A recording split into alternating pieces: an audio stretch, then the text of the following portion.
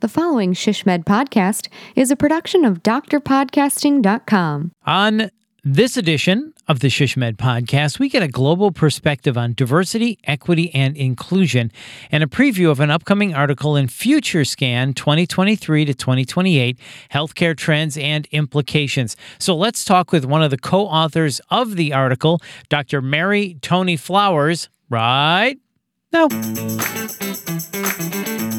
This is the SHSMD podcast, rapid insights for healthcare strategy professionals in planning, business development, marketing, communications, and public relations.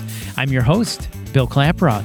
In this episode, we talk with Dr. Tony Flowers, Chief Diversity and Social Responsibility Officer at LCMC Health and its member hospitals. Dr. Flowers is the co-author for the latest FutureScan 2023 to 2028 Healthcare Trends and Implications. And Dr. Flowers will also kick off the SHSMD Connections virtual conference on October 12th as the opening keynote. Don't miss out on her session and a variety of new webinars, plus access to all the in-person breakout session recordings included in the virtual conference. Visit shsmd.org to register today. Those who attend the in-person conference September 11th through the 14th, hope to see you there. We'll also have an opportunity to get virtual conference access at a discounted rate. Dr. Flowers, welcome to the SHSMD podcast. As you know, we start every episode of the SHSMD podcast with rapid insights. One quick tip someone can use to make their marketing communications better today. Dr. Flowers, give us your rapid insight. My rapid insight would be to always remember to stay curious. You don't know what you don't know. And as we're dealing with diverse cultures and ways of thinking and ways of doing things, always ask questions. And that is your rapid insight. Always stay curious. You don't know what you don't know. Dr. Flowers, thank you so much for being here. We appreciate it. And we're looking forward to reading your article that you co-authored in the latest FutureScan 2023 to 2028 Healthcare Trends and Implications. It's a global perspective on diversity, equity, and inclusion. Such an important topic, and one of the key challenges facing the healthcare industry is that and health inequity. And as we start out this discussion, can you please explain to us, what does health inequity actually mean? Sure. When we talk about healthcare inequity, it is recognizing that equality means providing the same thing for everybody. But equity really is a step deeper, where we're looking to provide what is needed for each person to have the same experience. There's an image that you may have seen before, and it shows a series of people that are given a bicycle. But one person is too tall, one person is too short, one person is in a wheelchair. So they all can't have the same experience, although they all have the same bicycle. What we want them to do is to create the bicycle that meets each person's needs. So the person that was too tall, we have a bicycle that's bigger. The person that was too short, we have a smaller bicycle. The person that was in a wheelchair, maybe they're in what we call a recumbent bike. So we're providing the same experience, which is bicycle riding, but we're providing it in a way that meets the specific need of each person. Well, that is a great analogy. Thinking about that bicycle really makes it easy for us to understand when you picture that. So when it comes to health inequity, what are the factors that are contributing to this? Well, there were several contributing factors, and I would say some push and pull factors. One thing is the demographics of our country have changed over the years so much. I remember a time in healthcare where we can say that we interact with people from all over the country. Well, now we interact with people from all over the world, and recognizing that people bring their culture with them to the hospital, they bring their life ways with them to the hospital, and they bring how they want to be cared for to the hospital as well. And so it's important for us to recognize that those factors will influence how they receive health care, how they seek health care, and how they will engage in the treatment plans that we provide for them. And that may be based on cultural, racial issues, or it also may be based on financial or socioeconomic issues, how they're able to engage with the services that they may need to help them in their healing process after they leave the hospital. So it is socioeconomic factors. We know that as demographics have changed, and once people immigrate to the United States over time, their health status may change. And that may be influenced by the kind of lifestyle that they're leading. So if they came from an area where they had more physical activity and the need of maybe walking, they didn't have the same level of transportation or conveniences.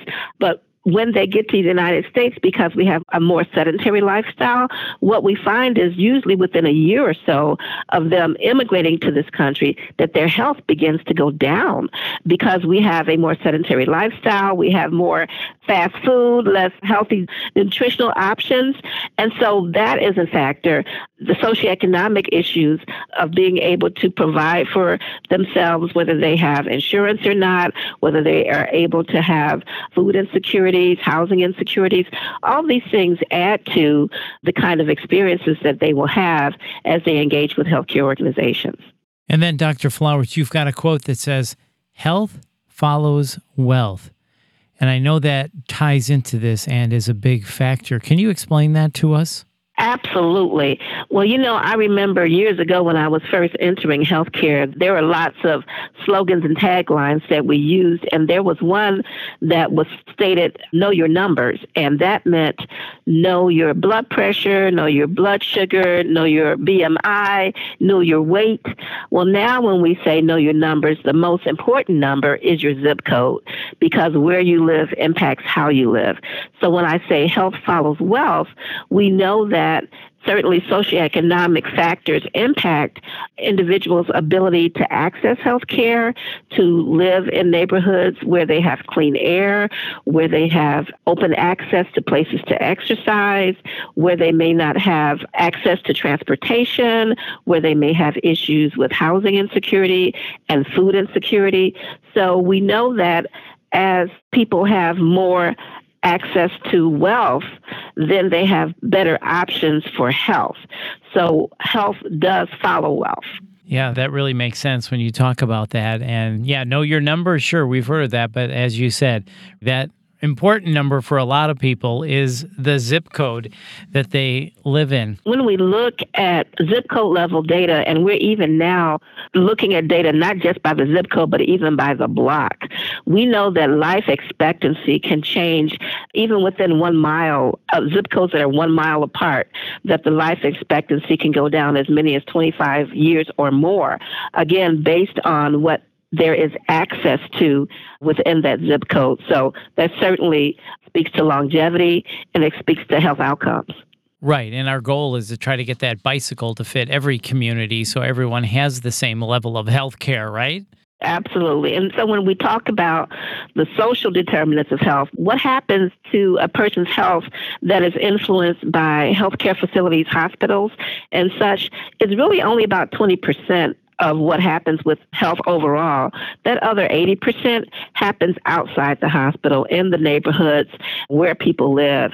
And so when we talk about the social determinants of health, there are things like education, access to healthy foods, and those other things that I mentioned. But those social determinants of health really do influence the situations that cause people to come and require health care.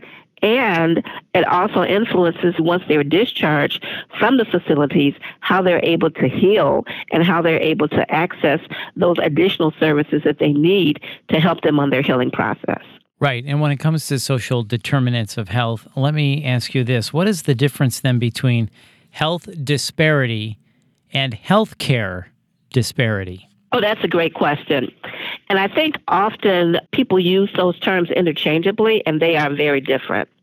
So when we talk about health disparity, an example would be the incidence of disease within the population.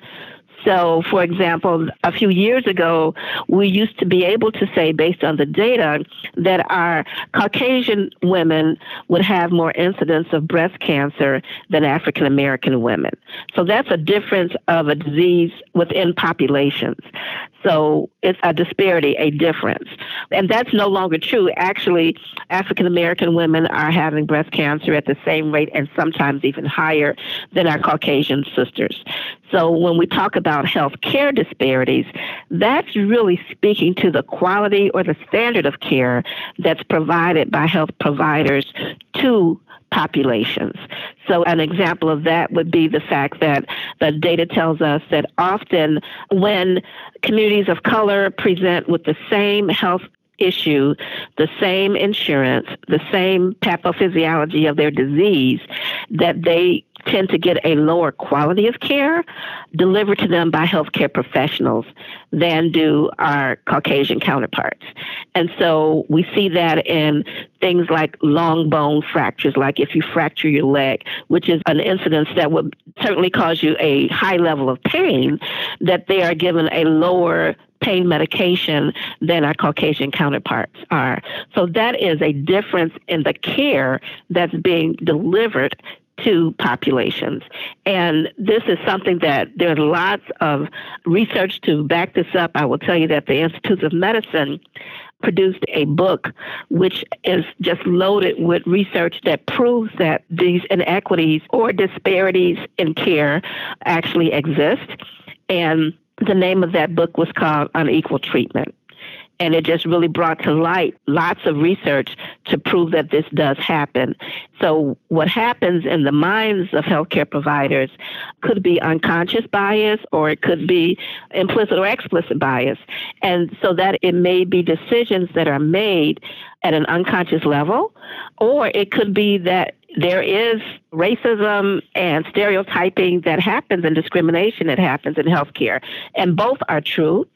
And so our task is to help bring these incidents to light, to help our healthcare professionals to recognize that we all have biases, and biases of themselves are not bad. They just are. Everybody has preferences. Some people like hot coffee in the morning. That's their caffeine. And some people like a Diet Coke in the morning. That's their caffeine. So they have a preference or a bias for a beverage. Well, we all have biases. And biases in and of themselves are not bad. They just are. And they're based on our background and our preferences. But what's important is in healthcare, what we do with those biases. Do we then now take our thoughts and change them into behaviors that create a situation where a patient is treated differently and treated in a way that provides a lower quality or standard of care for them? Right. So unconscious bias is something that we have to make people aware of and shed light on, and even implicit bias as well. Absolutely. And I will tell you that often people might say, well, if it's unconscious, how can I change it? Well, we take it from being unconscious to raising your awareness that it exists.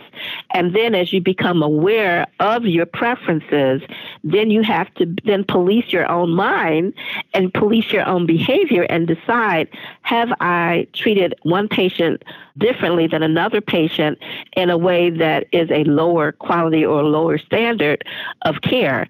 And so if we can say yes to that, then we can then decide that's the place where we need to change our behavior, and that's the place where we have opportunity for improvement. Mm-hmm.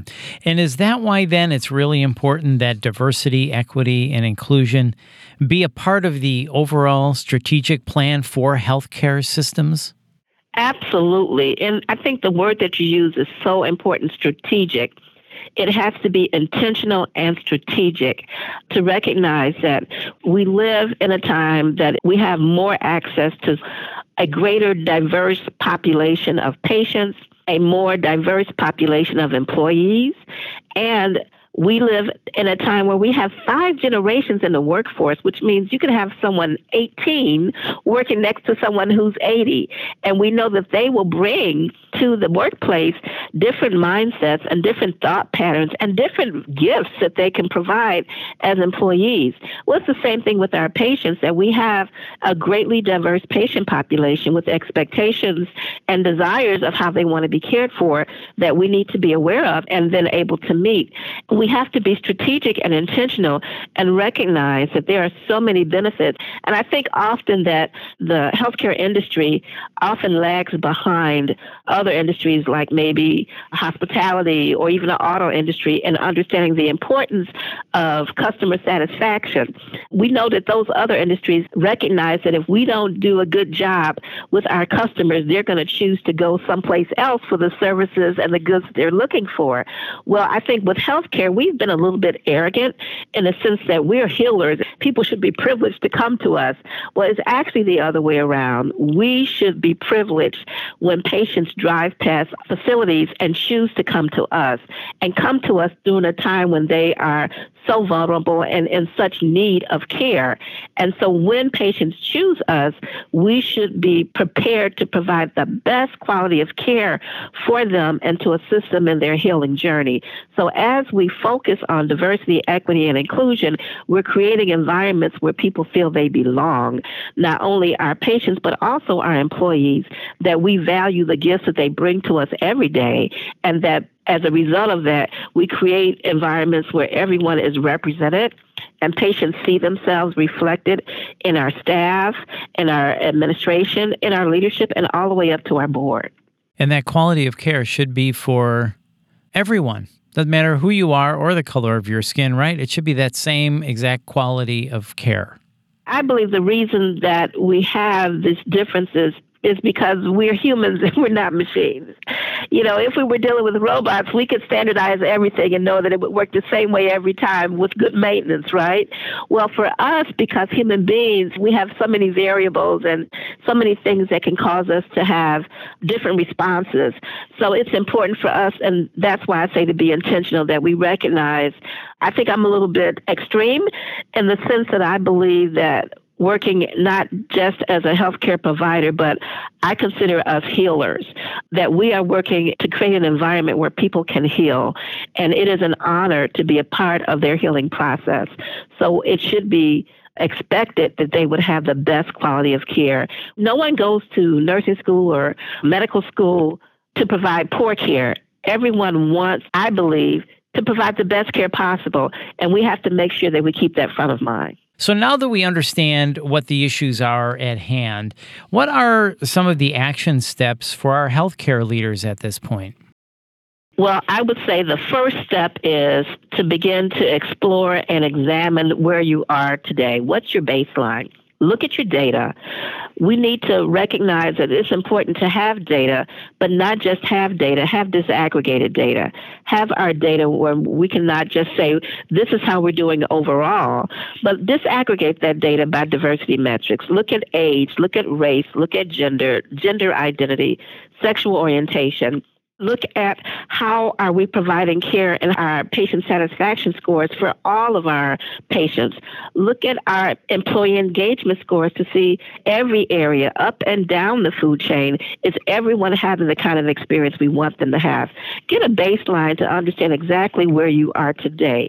And then have a multidisciplinary team, not just leaders by title, but leaders by action that come together and say, well, this is where we are today. Who do we want to be in 5 years, in 10 years? And what is the journey that we need to identify to get there? And also include in your community that you serve so that they can give you honest feedback around what their experiences have been with your facility. And therefore, you have internal stakeholders and external stakeholders that are giving honest opinions and views on how we can begin to create that journey of belonging for all of our patients and for our teammates as well, so that we have the diversity, equity, and inclusion so that everyone feels like they belong and that they are privileged to be a part of the team and that we are privileged when patients choose us for their health care. So make sure you have a baseline of where you're at and then focus on that multidisciplinary team are some of the first action steps to take. So, of course, there's a lot more in the article, and I urge all of you to read it. Let me ask you this. What are then some of the key takeaways from this article that you've co-authored in FutureScan? I think one of the key takeaways is to remember that the world has changed. And as healthcare providers, as healthcare facilities, we have to continue to change with that world. Our insurers, our payers are focusing more on diversity, equity, and inclusion. They're identifying requirements of ways that we can encourage patients to have the best healthcare experience possible and have the best health outcomes.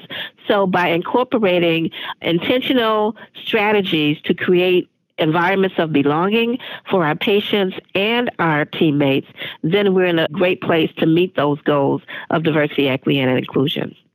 That is very well said. The world has changed, and we need to change with it.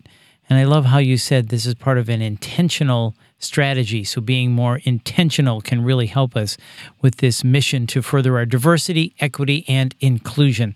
Well, this is a great article. Thank you for co-authoring it.